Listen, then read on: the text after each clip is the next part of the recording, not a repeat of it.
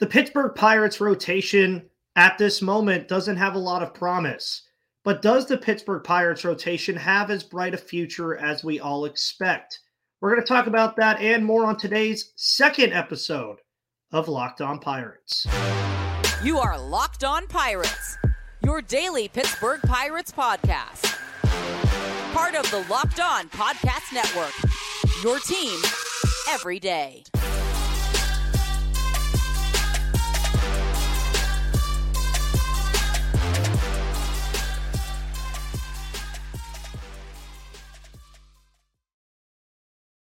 And welcome back, everybody, to the Locked On Pirates podcast here on the Locked On Podcast Network.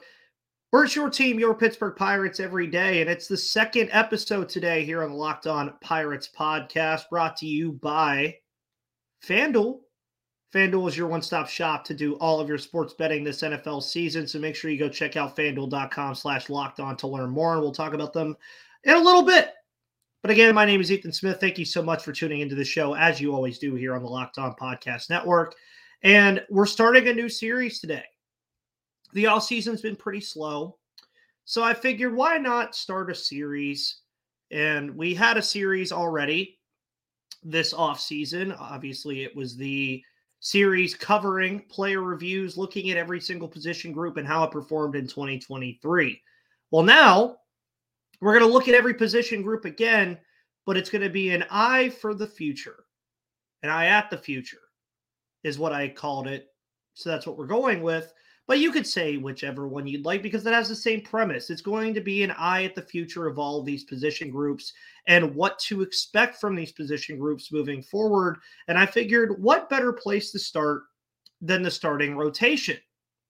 A position group right now that for a ton of people is a position group that needs a lot of help. And you look at what the Pittsburgh Pirates are dealing with the starting rotation right now. Obviously, earlier in the episode today, I mentioned Johan Oviedo and his potential Tommy John surgery, which looks about as good as done at this point.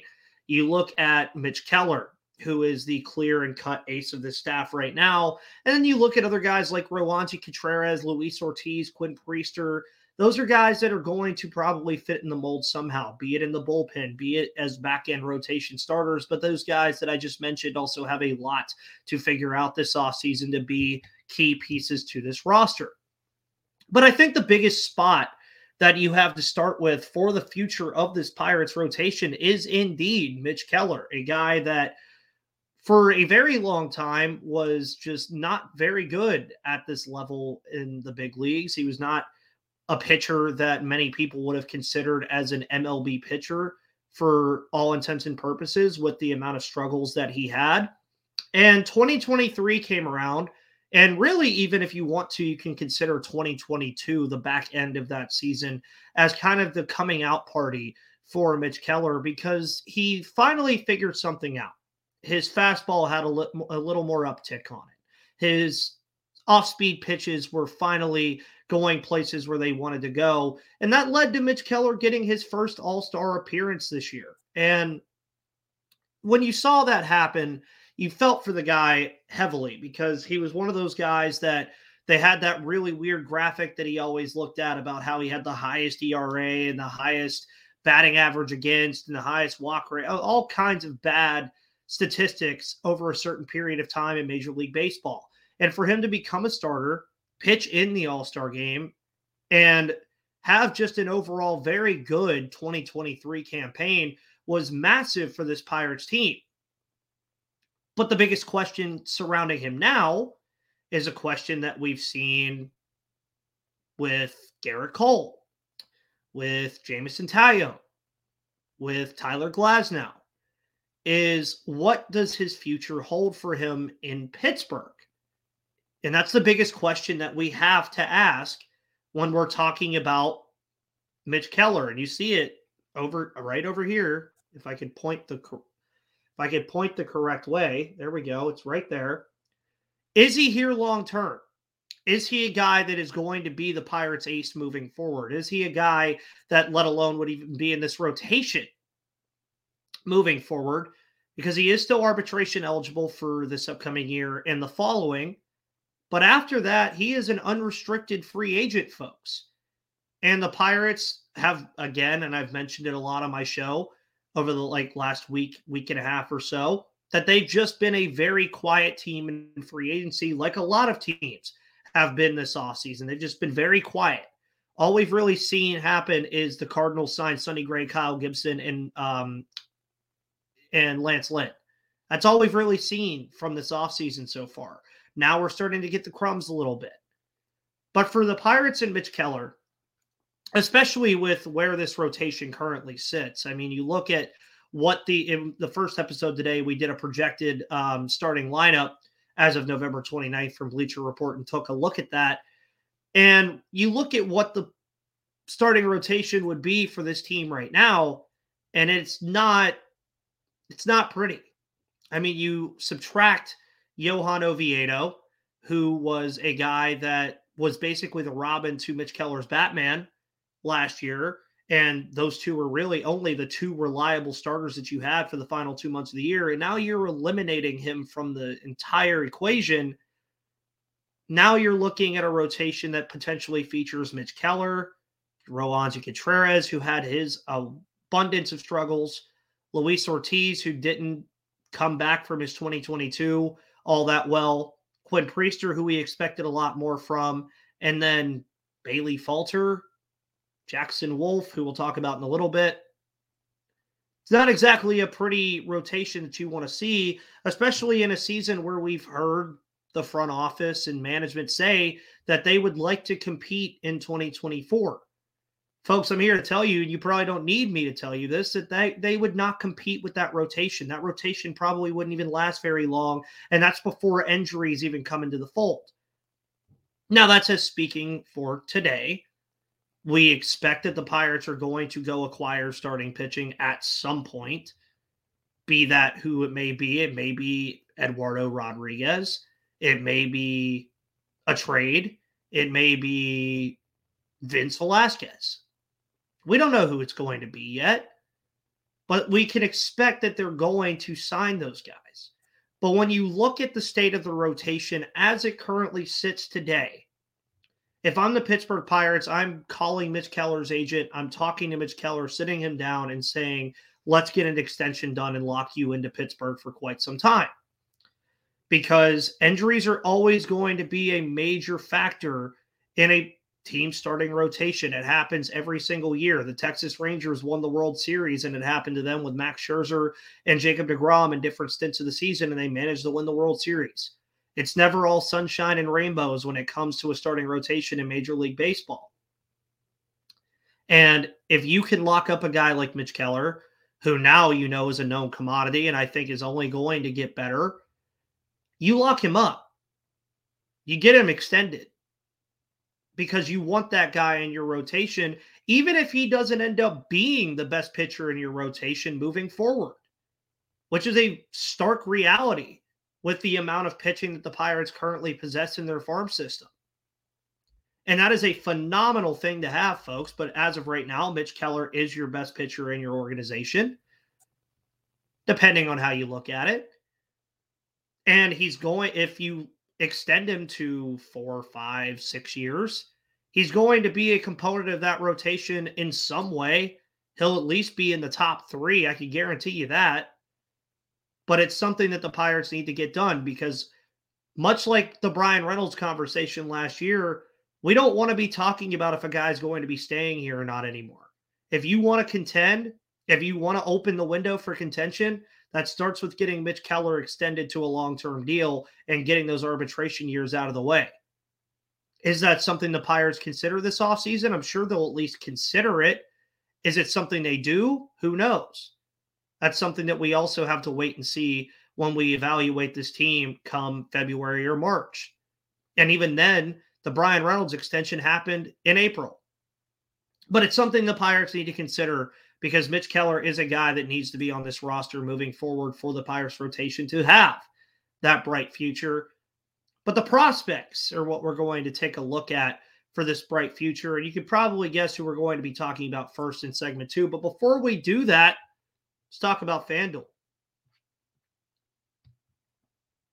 Folks, FanDuel Sportsbook is your one-stop shop for all of your sports betting this NFL season because you can score early this NFL season when you use FanDuel, America's #1 sports book, because FanDuel is, again, a phenomenal app because right now, new customers get $150 in bonus bets with any $5 money line bet. That's $150 if your team wins. And if you've been thinking about joining FanDuel, there's no better time to get in on the action. The app is super easy to use because there's a wide range of betting options that include spreads, player props, over-unders, same-game parlays, and more. So visit FanDuel.com/lockedon and kick off the NFL season, because FanDuel is an official partner of the NFL and an official sponsor of the Locked On Podcast Network.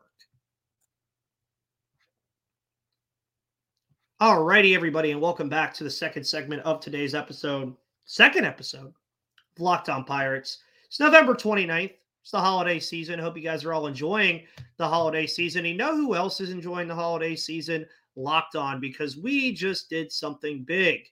Because Locked On has launched the first ever national sports 24/7 streaming channel on YouTube. Locked On Sports Today is here for you 24/7, covering the top stories of the day with the local experts of Locked On, plus our national shows covering every league. So go to Locked On Sports Today on YouTube and subscribe to the first ever national sports 24/7 streaming channel on YouTube. As for our second segment of the day, or our fifth segment, really, because it's the second episode of the day and it's the second segment of the day, we continue the An Eye at the Future series, talking about starting pitching.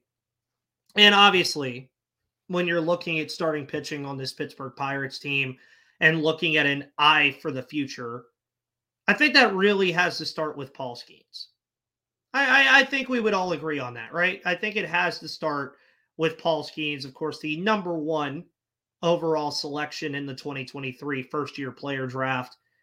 Potentially generational prospect in the eyes of some scouts who have compared him to Steven Strasburg, who had a phenomenal MLB career, but has since dealt with a lot of injuries amidst his phenomenal career. Of course, World Series winner with the Nationals. And Paul Skeens, the whole topic, obviously, for the draft, and you guys remember me talking about it a lot and having an abundance of different players, abundance of different people on the show talking about, okay, do they get Dylan Cruz or do they get Paul Skeens?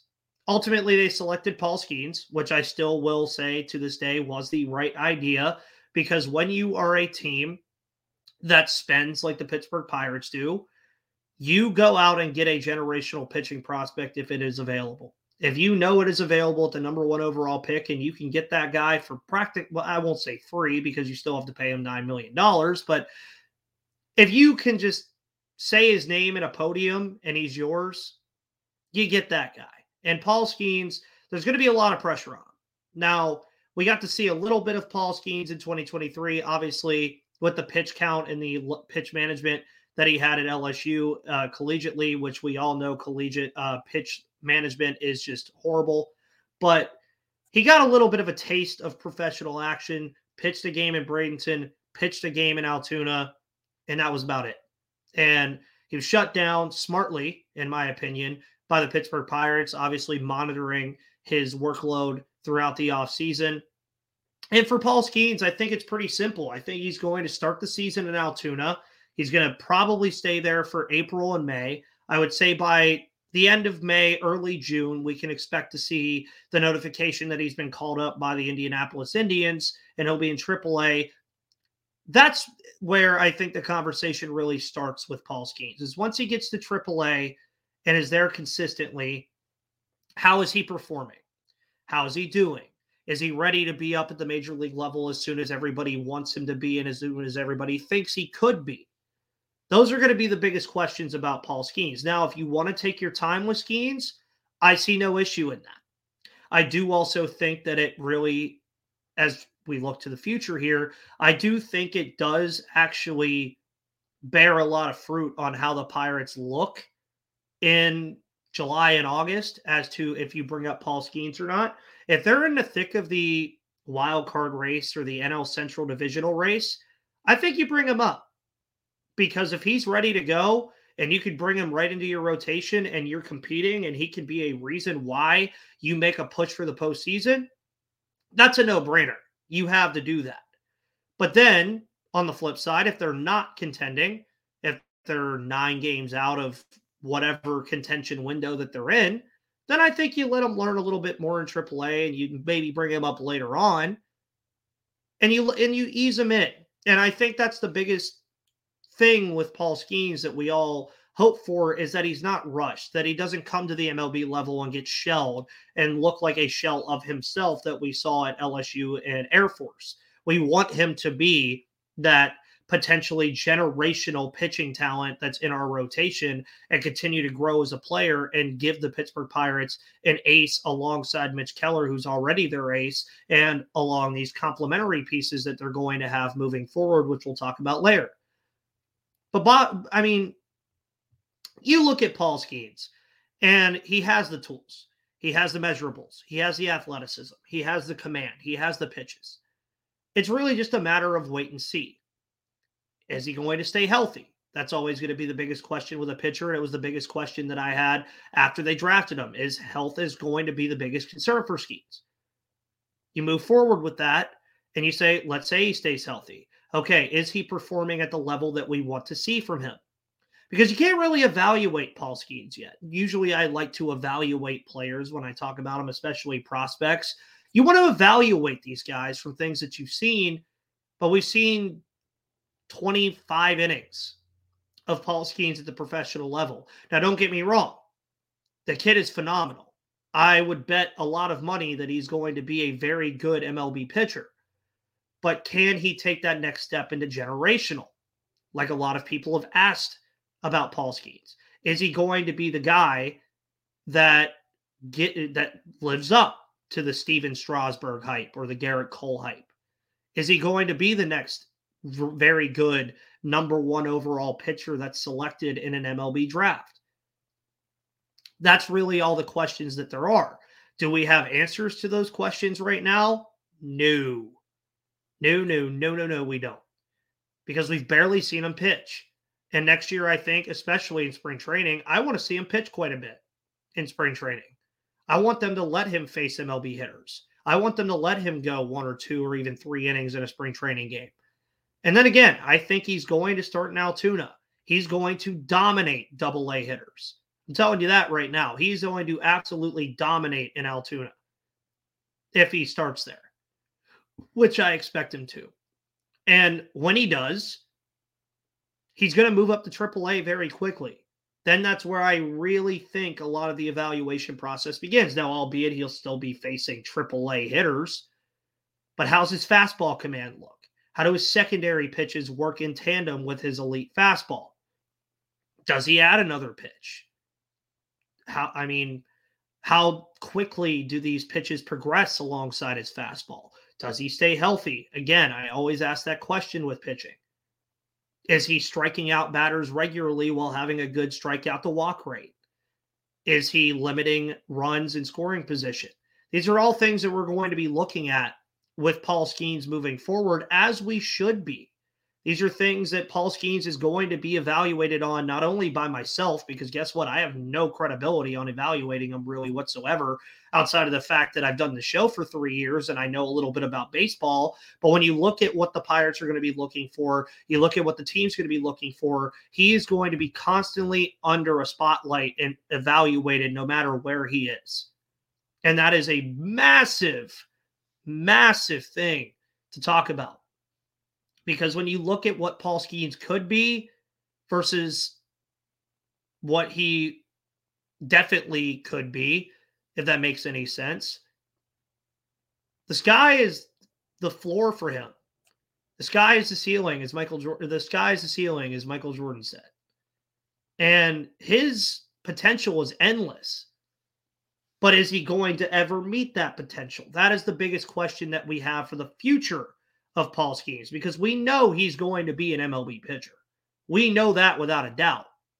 But is he going to just be another 2 or 3 starter, or is he going to be a bona fide ace that wins you games more often than not? I think that's the biggest question that we have to ask about Paul Skeens. But Paul Skeens isn't alone because the Pirates have a lot, and I mean a lot, of highly ranked prospects that could help this rotation moving forward in the future. And we're going to talk about them here in just a moment.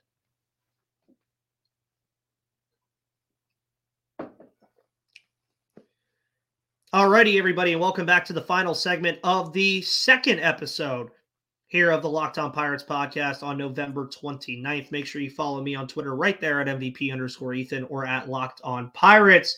And as I mentioned, we've talked about Mitch Keller and why he needs to be signed long-term. We talked about Paul Skeens and what he offers this team in the future and the questions and the spotlight that's going to be put on him in the future. But folks, he is nothing but alone. He is not alone at all. He's obviously the guy, like he is the guy in the system, but he is not alone, folks. Because when you look at this system right now for the Pittsburgh Pirates, there is one thing that is very apparent, and it is they have pitching. 7 of their top 10 players in their system via Baseball America, via MLB.com prospects, all of that is practically pitching. And Skeens obviously comes in at number 1. But guess what? Not the only one. Number 3 overall, a guy that a lot of us think is going to make a impact next season for this Pittsburgh Pirates rotation at some point, is Jared Jones. Of course, former second-round pick in 2020 by the Pittsburgh Pirates. 22 years of age, still very young. His ETA is 2024.